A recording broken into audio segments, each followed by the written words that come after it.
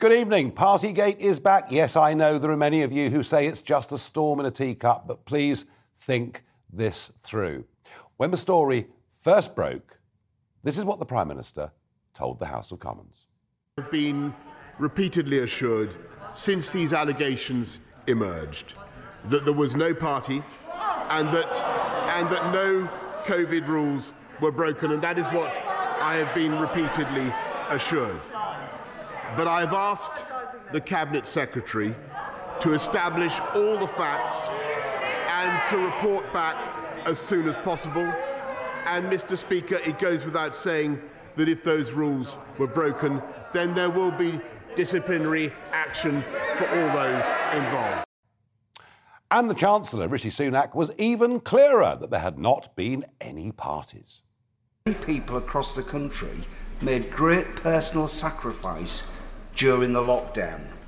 So will the Chancellor categorically deny in the House that he or any of his officials or SPADs attended any of the Downing Street Christmas parties on the 27th of November or the 18th of December last year? Chancellor?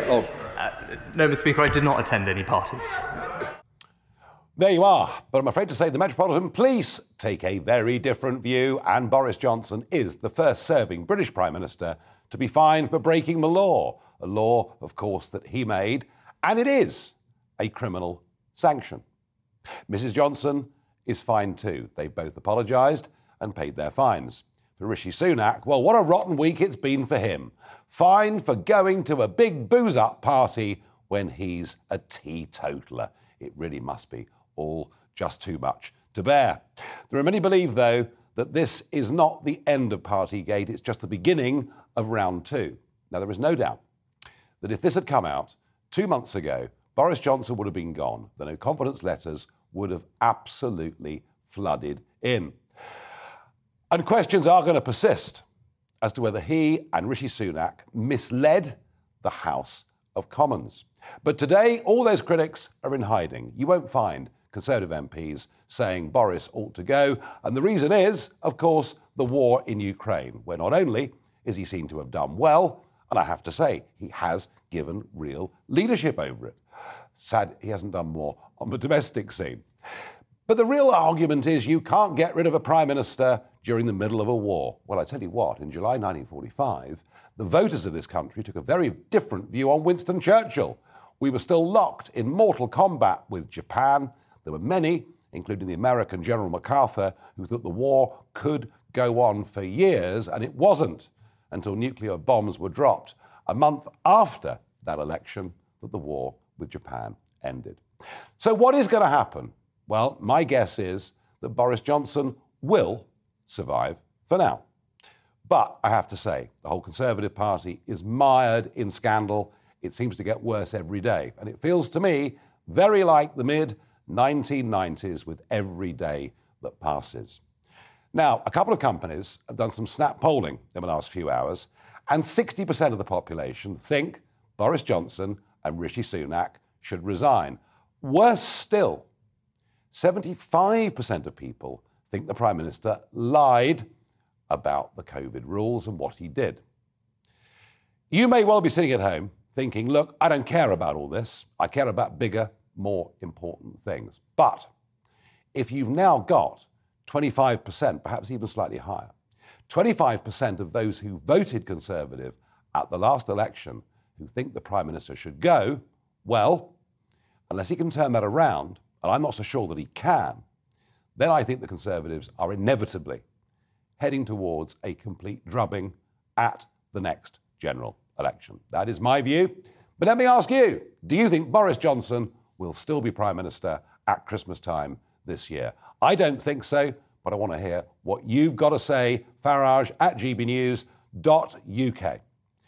I'm joined now by our political editor, Darren McCaffrey, who is in Downing Street with the latest. Darren, good evening.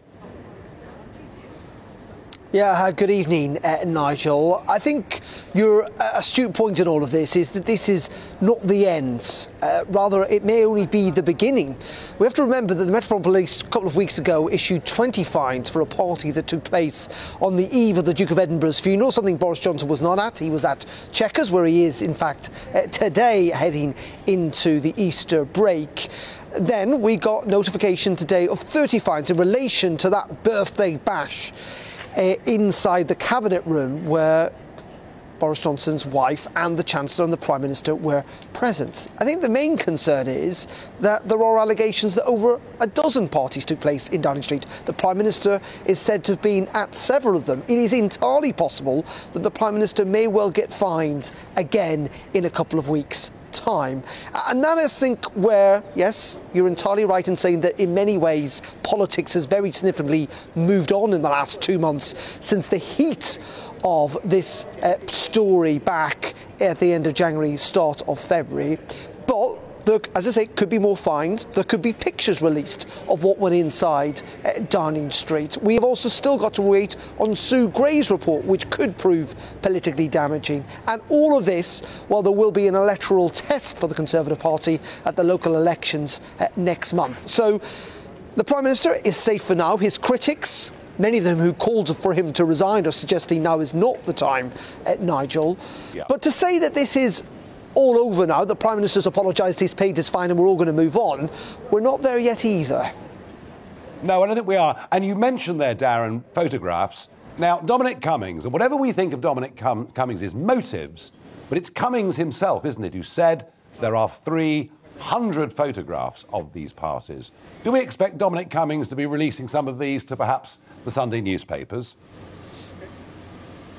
It is entirely possible. And I think at some point we will get to see those pictures, whether they're leaked by Dominic Cummings or others. I think that's almost a certainty. And I think, again, that's a dangerous moment, isn't it? That actually seeing, it's all very easy to talk about these things, but to see them, I think will add on the pressure. There is another big moment, potentially, and I say potentially because I think it is unlikely, is how the man who lives slightly further down the street here, Rishi Sunak, reacts to all of this. As you said, he's had a pretty torrid couple of weeks. There have been suggestions before all of this had happened that he may well just walk out of politics. Could he resign over this? Is this his get out, if you like? If he did that, that would expose the Prime Minister. I think that is unlikely because he would be seen as an act of betrayal by many Conservative MPs, but it is possible. But in the end, most Conservative MPs have judged now is not the time to remove the Prime Minister. That is not to say that I think many of them have made up their minds that in the long run he is not a good bet for the Conservative Party.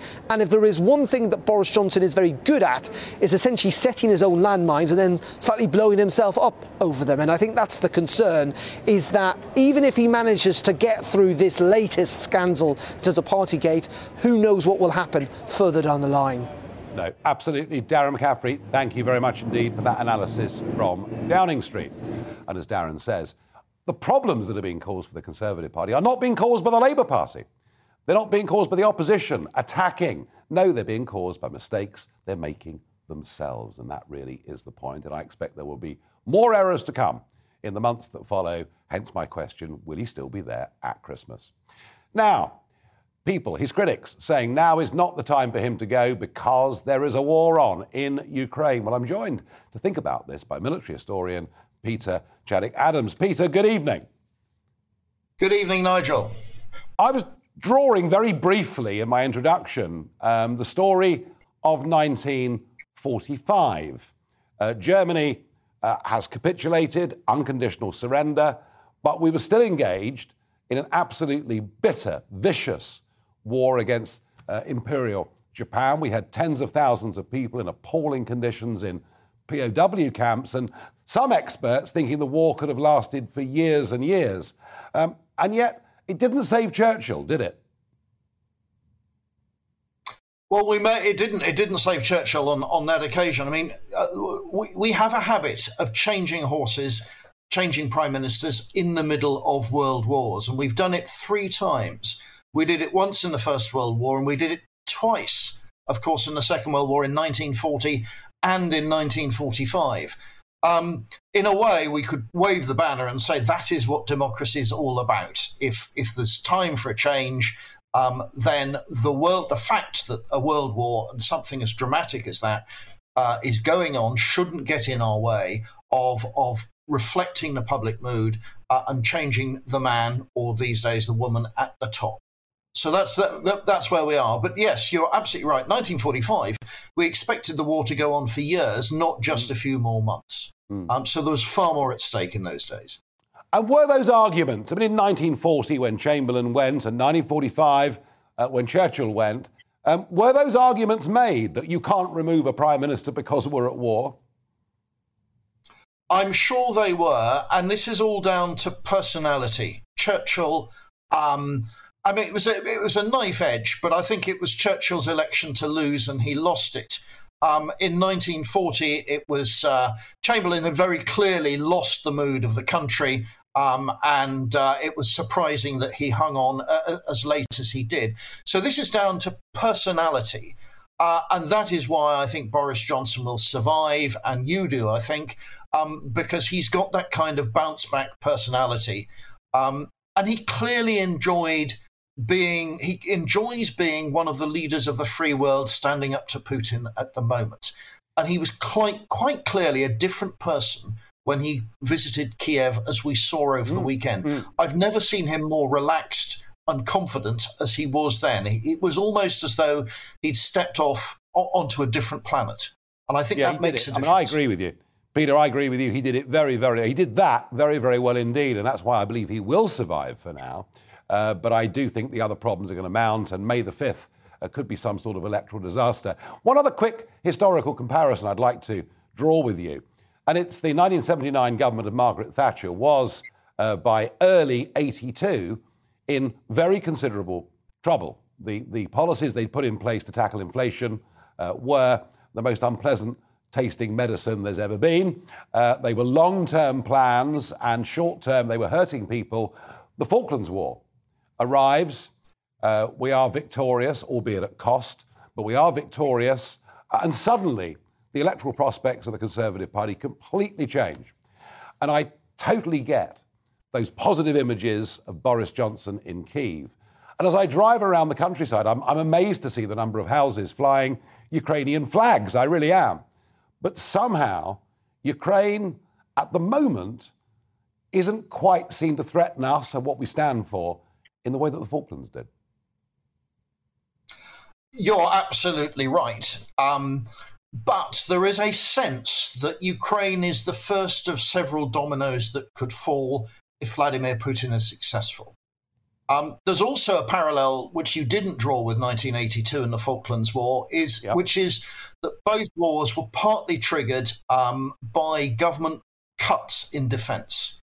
And part of Britain's sense of unreadiness to meet Vladimir Putin has been a continual wind down of defence and foreign policy, at least for the last 15 years.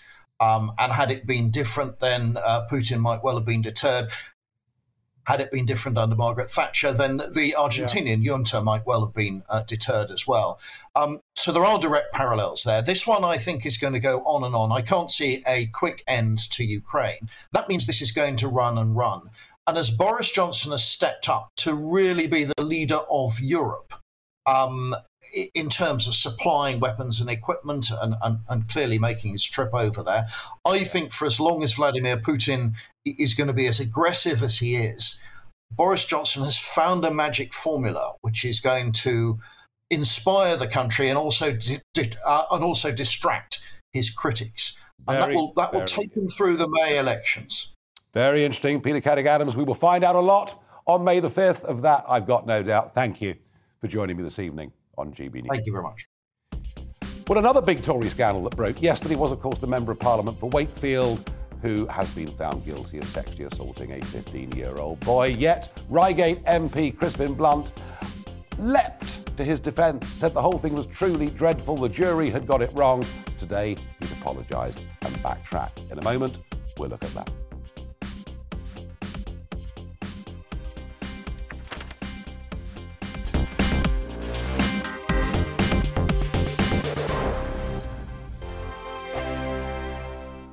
as Partygate round 2 begins yet again with, I'm sure, quite a lot more to come. What do you think? Do you think Boris Johnson will survive, especially on the back of Ukraine, and still be there as leader at Christmas? Becky says, yes, I do. It was a cake at work. It wasn't a party.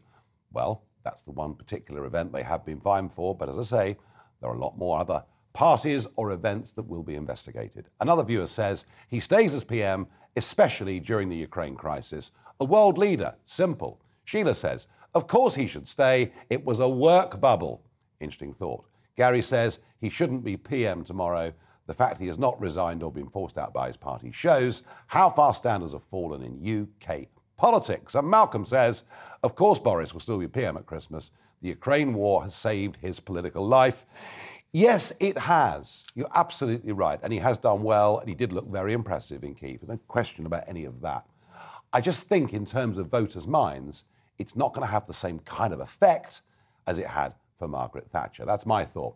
Now, what is going to happen with the next phase of this Ukraine war? I predicted back in 2014 that I thought there would be a war in Ukraine. I was one of the very few that said that, and it wasn't a very popular thing to do. But I was surprised when Putin sent the tanks rolling towards the capital city of Kyiv. You see, I thought his interest was always the eastern Donbass province. And let's have a look at the map now and see what the military situation is. As you can see, it is the eastern provinces, it is the land bridge to Crimea. That is where the big Russian attacks are going in now. Now, these areas, or many of these areas, are highly contested because they have a pretty high percentage of Russian speakers. And there have been all sorts of dreadful things going on in parts of Donetsk and Luhansk since 2014. But I fear we're about to enter a really horrible, ghastly, bloody 2 or 3 weeks of this war. And it all, for me, hinges around May the 9th. Why May the 9th, you ask? Because that is the day that Russia has its grand Red Square military parade. That is the day when they commemorate and indeed celebrate the ending of World War II, or as they call it, the Great Patriotic War. And my guess is that Putin is going to do everything he can to secure some sort of prize for May the 9th. That's my guess. That's what I think. In many ways, I hope that I'm wrong. Well, joining me now is security expert and former British Army intelligence officer, Philip Ingram, MBE. Philip, good evening. Good evening, Nigel. You heard my talk there. I mean, I'm very fearful. You know, some people said that the advance on Kyiv, they were old tanks, they were raw recruits, but my fear is that the best of Putin's army is going to be active, very active, in eastern Ukraine in the next couple of weeks. I never thought I'd ever hear myself saying this, but I agree with you completely. Putin has used his best forces in his initial attacks, which his main effort was to try and topple the government of Ukraine. And he and his foreign minister Lavrov both said that. And then they put their GRU, their Spetsnaz, into Kiev in civilian vehicles, which all of a sudden had Zs painted on them the day the invasion came in. They put a very complex attack helicopter air mobile operation in to try and capture the airport to the northwest of Kiev. And they got a small toehold in there before the Ukrainians kicked them out. They tried to take that toehold and grow it to a foothold and a beachhead by flying paratroopers in. Ukrainians shot down 2 of their Ilyushin 76s, killing up to 600 paratroopers. And they tried to meet it and join it up with an armoured column coming in from the north. And it was, more than a bridge too far. It was a column too far. They got stuck, and then the Ukrainians started to pick them off, and they've had to withdraw. So they've lost so far. So if we look at this, if he throws everything he's got at those eastern Ukrainian areas in the next couple of weeks, are you saying that even with the full might of Russia being deployed, are you saying that the Ukrainians are sufficiently armed to take him on and beat him? And secondly, these are very contested areas anyway, aren't they? They are. It's interesting. Russia has done some good things militarily. They have put their operation under one single commander. Beforehand, each of the different approaches were under different commanders. So they've done that, and he can set his priorities. The second thing they've done is by focusing now, coming in from the southeast, is that they've shortened their lines of communication into Russia itself so they can get their troops in quicker, they can get their logistics in quicker. However, things that they haven't done and won't be able to do, they won't be able to change their commanders' experience and tactics. And it's quite clear the commanders are not up to these sort of complex military what are called combined arms, all arms operations. And they'll never get them up on time. They have not got their logistics tuned properly to support these sorts of operations. And they're going to be attacking into an area where the Ukrainians have been preparing defences for over 8 years and will have their best troops in there waiting for this to happen. So I think the Russians are going to throw as much as they can at it. I don't think they're going to get the numerical superiority that you would need for attacking into a defensive position, which is in theory 3-1 superiority. And I think the Ukrainians are going to give them another bloody nose. Interesting. No, as you say, they've had a long time to dig in and prepare. And just one last thought, please, while I've got you, Philip. And overnight, I'm very sceptical about all news reports I see. I really am. I know there's disinformation going on and all sorts of things. But overnight, we had fears that chemical weapons had been used in Mariupol. Yeah. Can you comment on that, please? Yeah, I can. It's a single source report that came in from either members of the Ukrainian Marine Brigade or of the Azov Regiment that's been defending from a large steelworks. And they talked of a drone spraying something and then people suffering chemical poisoning symptoms. It's highly unlikely. It's not the sort of mechanism that you would deploy a chemical weapon from easily. You need a greater concentration that's in there. Single source, you can't confirm it. The troops are desperate. They'll know that as soon as you say chemicals and put it out into social media, that will cause a stir around the world. They want NATO to come in and try and help them. That's the only way that's going to save their lives on the ground. I think if there was a chemical incident, it's more likely to be an accidental release of toxic industrial chemicals from within the steelworks, potentially because something's gone bang beside it as part of the conventional battle that's going on. But there's just not enough information to make a call one way or the other. No. As I said at the start of that little segment, be careful about all information we're given and think it through. That really was great, Philip. Thank you for your analysis and thank you for joining us tonight here. Thank you, Nigel. Thank you. It's time for the What the Farage moment. Oh dear, this is very difficult. It's the BBC. Gosh, I struggle. I'm sure you do too, because you have to pay £159 a year. And if you don't and you're found to have a TV on, well, you could even in the end go to prison. Well, they're at it again, playing very political games, and this time it's with young children. Yes, BBC's early years guidance for a programme that is called BBC's Tiny Happy People website. Well, that sounds innocuous, doesn't it? That sounds really rather jolly in many, many ways. But now the website is saying, for white mums or dads, it might be time to examine your own internal biases. Yes, what is your social circle like today? Does your child have black or brown friends over for play dates? Could you be doing more? And you see, what the BBC is telling us with our money is that because you're white, you may well be guilty. I wonder whether they give the same advice to parents with black or brown skin in some parts of our big cities where they may be in a majority. Would they be telling black kids to make sure they mix with white kids? I don't think so. I see no evidence of it whatsoever. And they wonder. Some people wonder why the BBC is so heavily disliked. Now, the other What the Farage moment, and this is extraordinary. And it is that a Conservative Member of Parliament, Crispin Blunt, he's been the MP for Reigate in Surrey since 1997. And I talked earlier and said the problems aren't just Boris Johnson. The problem is there's a list as long as your arm of Conservative members of Parliament. There are some Labour ones too, but Conservative members of Parliament getting into trouble or doing incredibly stupid things.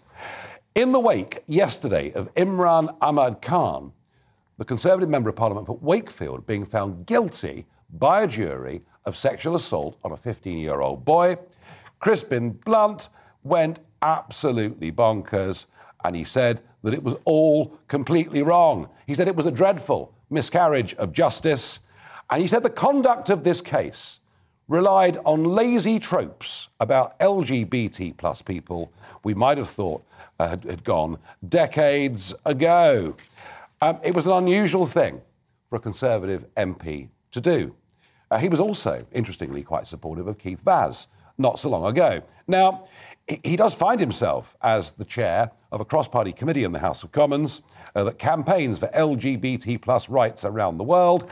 And after his comments yesterday, several members quit. Well, he has now gone from that role and said, I'm sorry that my defence of him has been the cause of significant upset and concern, not least to victims of sexual offences. And once again, it's a Conservative party that is tying itself in knots, that is not getting the kind of leadership and discipline within the country. Maybe, just maybe, after 12 years in power, it's just too much. Perhaps that's the experience we learned from previous Conservative and Labour administrations. Maybe, after a few terms at the top, it's time for a shake-up because things are not going well. Some more thoughts from you. Jake says, I don't think Boris will be PM at Christmas. Lynn says, Boris should be already gone. No one's moving on from Partygate.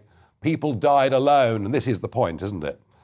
You know, Boris Johnson has been fined for what happened on his birthday. What about those that died on their birthdays in hospital, not allowed to have visitors? They're the points that have been put by those opposed to Johnson that have had, I think, perhaps the most resonance. But some of you may say, it was a work bubble. It doesn't count. Robert says, Boris Johnson will still be PM at Christmas. The gravity of the war far outweighs this minor scandal. Marion says, I support Boris and Rishi carrying on with this Partygate business is pathetic. Well, it's not me doing it. It's the Metropolitan Police putting a criminal sanction on the Prime Minister, the PM's wife, and indeed the Chancellor, Rishi Sunak, too.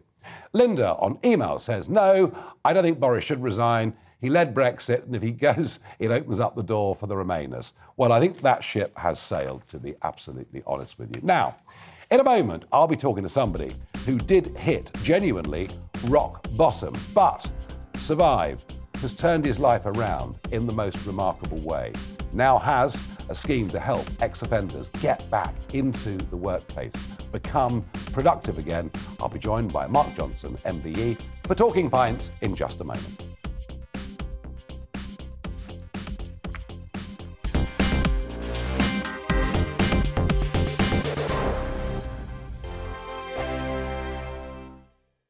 The GB News Tavern is open. It is time for Talking Pints. I'm joined by Mark Johnson, MBE. Mark, welcome to the programme. Now, I think it's important that we tell your story because it's happening to, I think, an increasing number of people. But you came from, I guess, what can only be described as a difficult, violent background.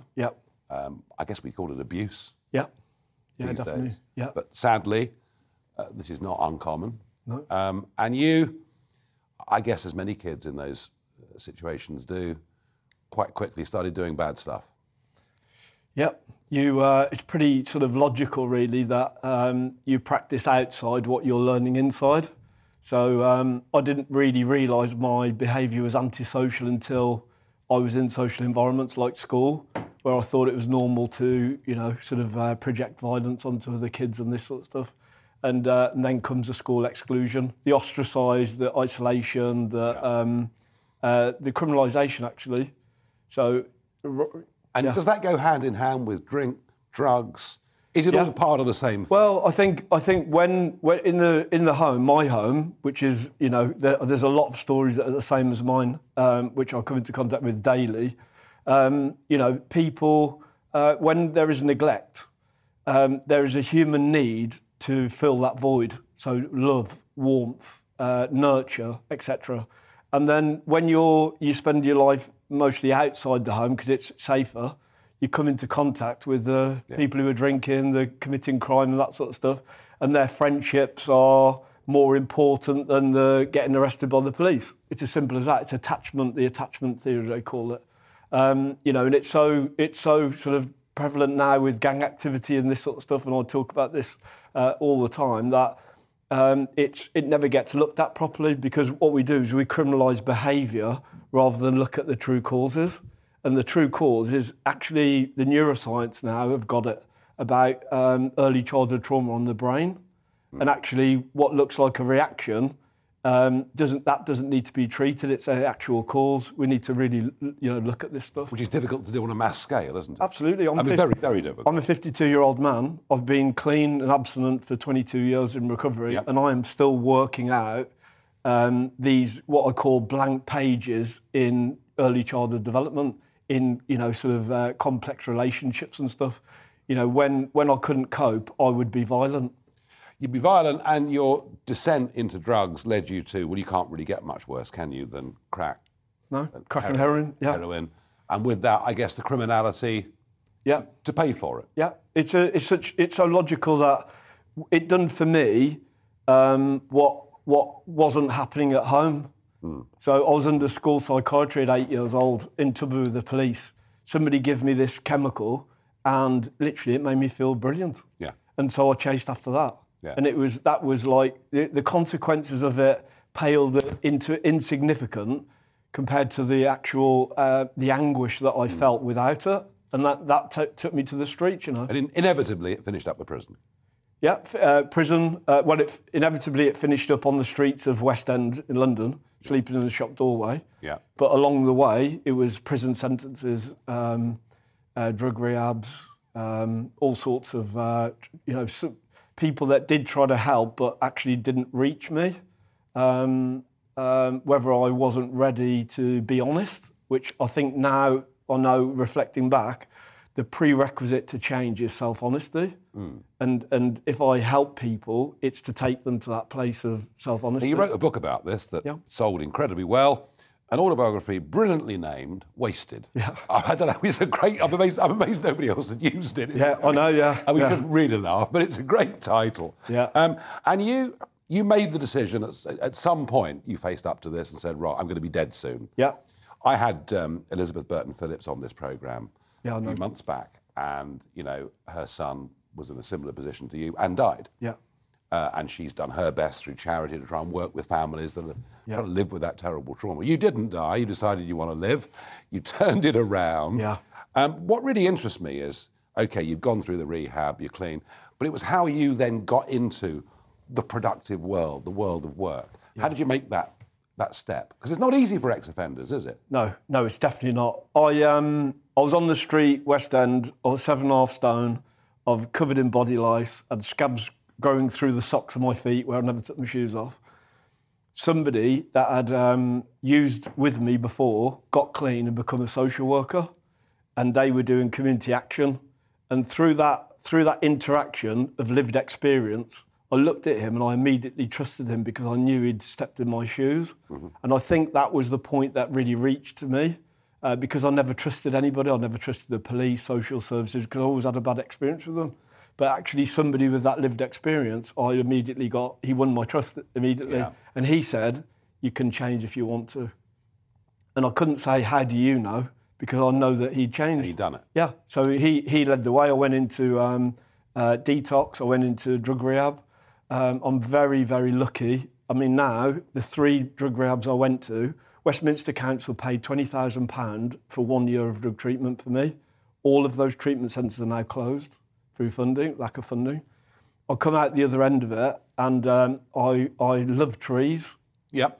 And I basically started a tree surgery business.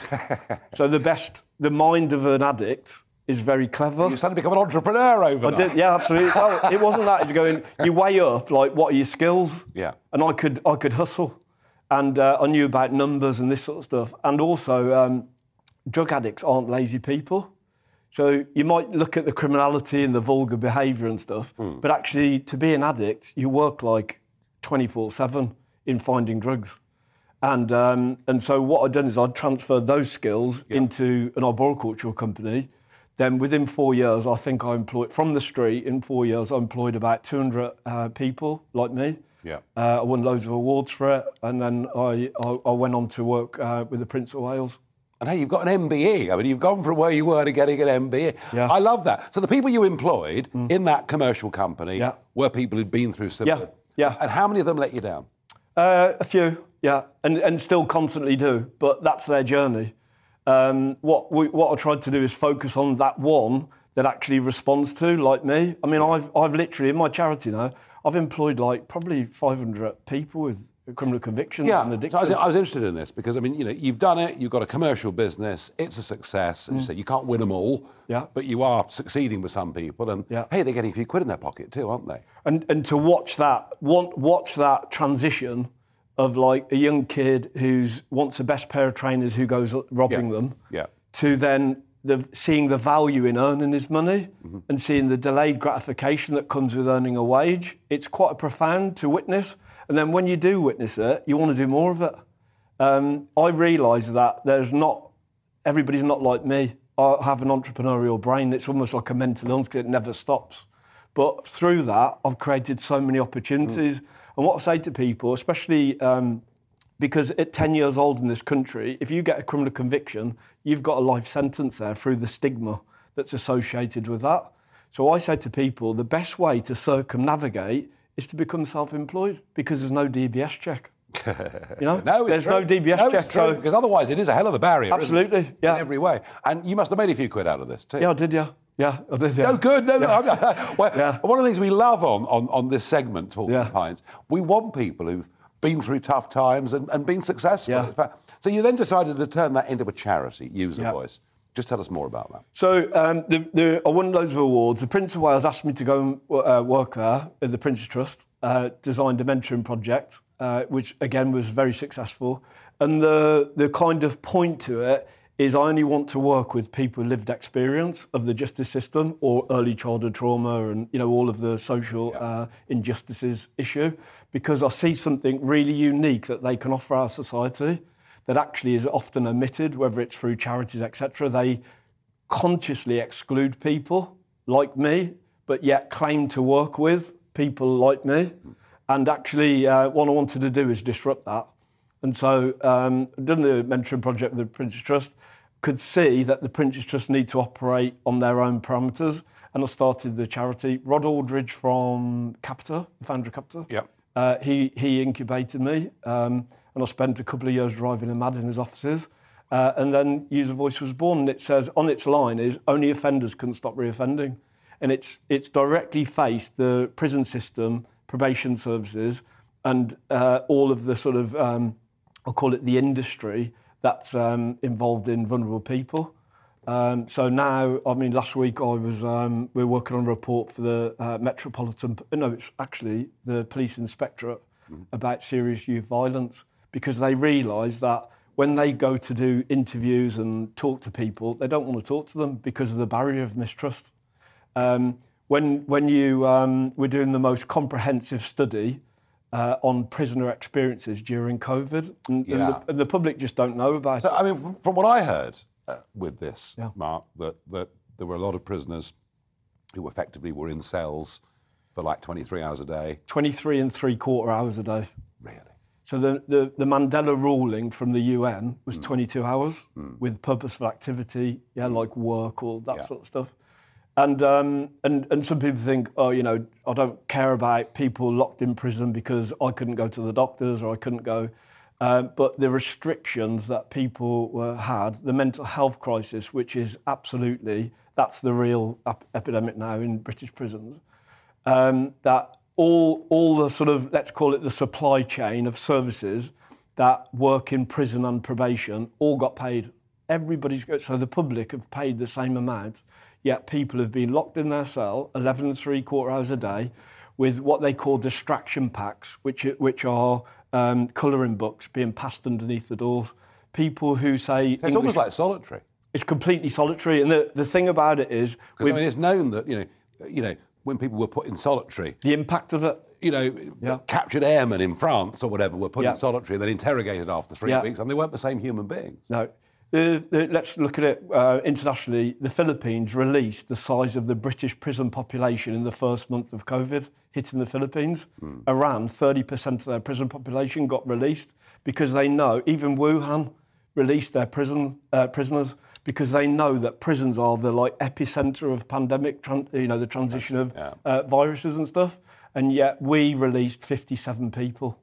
But we have to have prisons, Mark Johnson, don't we? We do, absolutely. You know, and we have a problem at the moment that the prisons are full at 80,000. Yeah. There's quite a lot of people who probably should be going to prison that aren't, given how full the prisons are. Or am I being a bit too Victorian about this? Well, yeah, and this is the point of, like, we need to take get more of an appetite to look at the detail, to say the public's being ripped off, you know, from the court system. So we know that 70% of people in prison have some sort of neurodiverse condition, right? So mental health issue, that this early childhood trauma has impacted their behaviour. I'm not going to sort of say I'm going to pander to their need with that. I'm just saying we know this as a fact. Yes, it's not offering an excuse, it's offering an explanation. Exactly. We also know that if you've got a parent in prison, you're 50% likely to go to prison yourself. We also know that something like 90% of people that we put in the care industry, which I've got to say, because it's quite topical in my mind, that when you talk about care, it's not this care that these children experience is not in the Oxford Dictionary under the definition of care. Mm-hmm. Okay, we know that there's this route through into the criminal justice system, and political class after political class doesn't address it. And they say tough on crime, and actually it's lazy. It's lazy on crime. We're not learning from it. I mean, some of the sound bites that we've heard recently from the Justice Minister and stuff, you know, will let you out your cell to have a game of pool if you stop taking drugs. They've diminished the addiction, which everybody in the public now have been touched by addiction, whether it's alcoholism or drug addiction. It's everywhere, isn't it? And they're diminishing it down to that it's this moral choice to do it. You know, the alcohol bracelets and stuff, they're criminalising mental illness, neurodiverse conditions. If you've got 1 in 6 people have a neurodiverse, like Asperger's, autism, etc., we criminalise it. The first point of contact that you have is the police. Then you go to the courts, who aren't trained, especially the magistrates, aren't trained into mental health, not even in law, actually. And they're on about increasing the sentencing capacity of a magistrate. They're not trained in law. They're all summary convictions. So you've got a mental health. You meet the police, who judge you for your behaviour. Yeah. They don't assess you, never mind you refer you on to a professional. You go to court, that is a summary conviction on you knowing the difference between right and wrong without any insight into your condition. In the prison.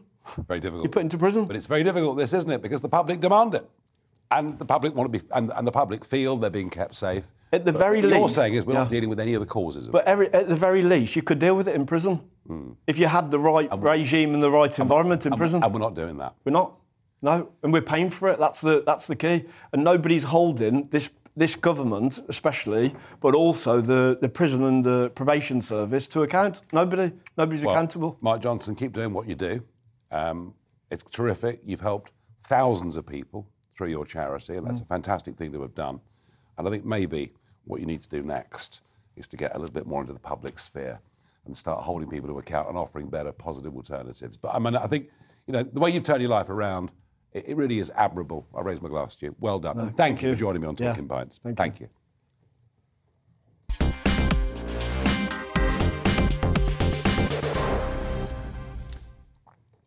It's the end of the programme. It's Barrage the Farage. Let's see what you've got today. Sarah asks, should we legalise cannabis? You see, I always keep my guests on because there's always more. What do you think, Mark, about legalisation or decriminalisation? I think that as far as the treatment, the medical treatment and stuff, I think is absolutely showing some really good results around cancer treatment and this sort of stuff. Yeah.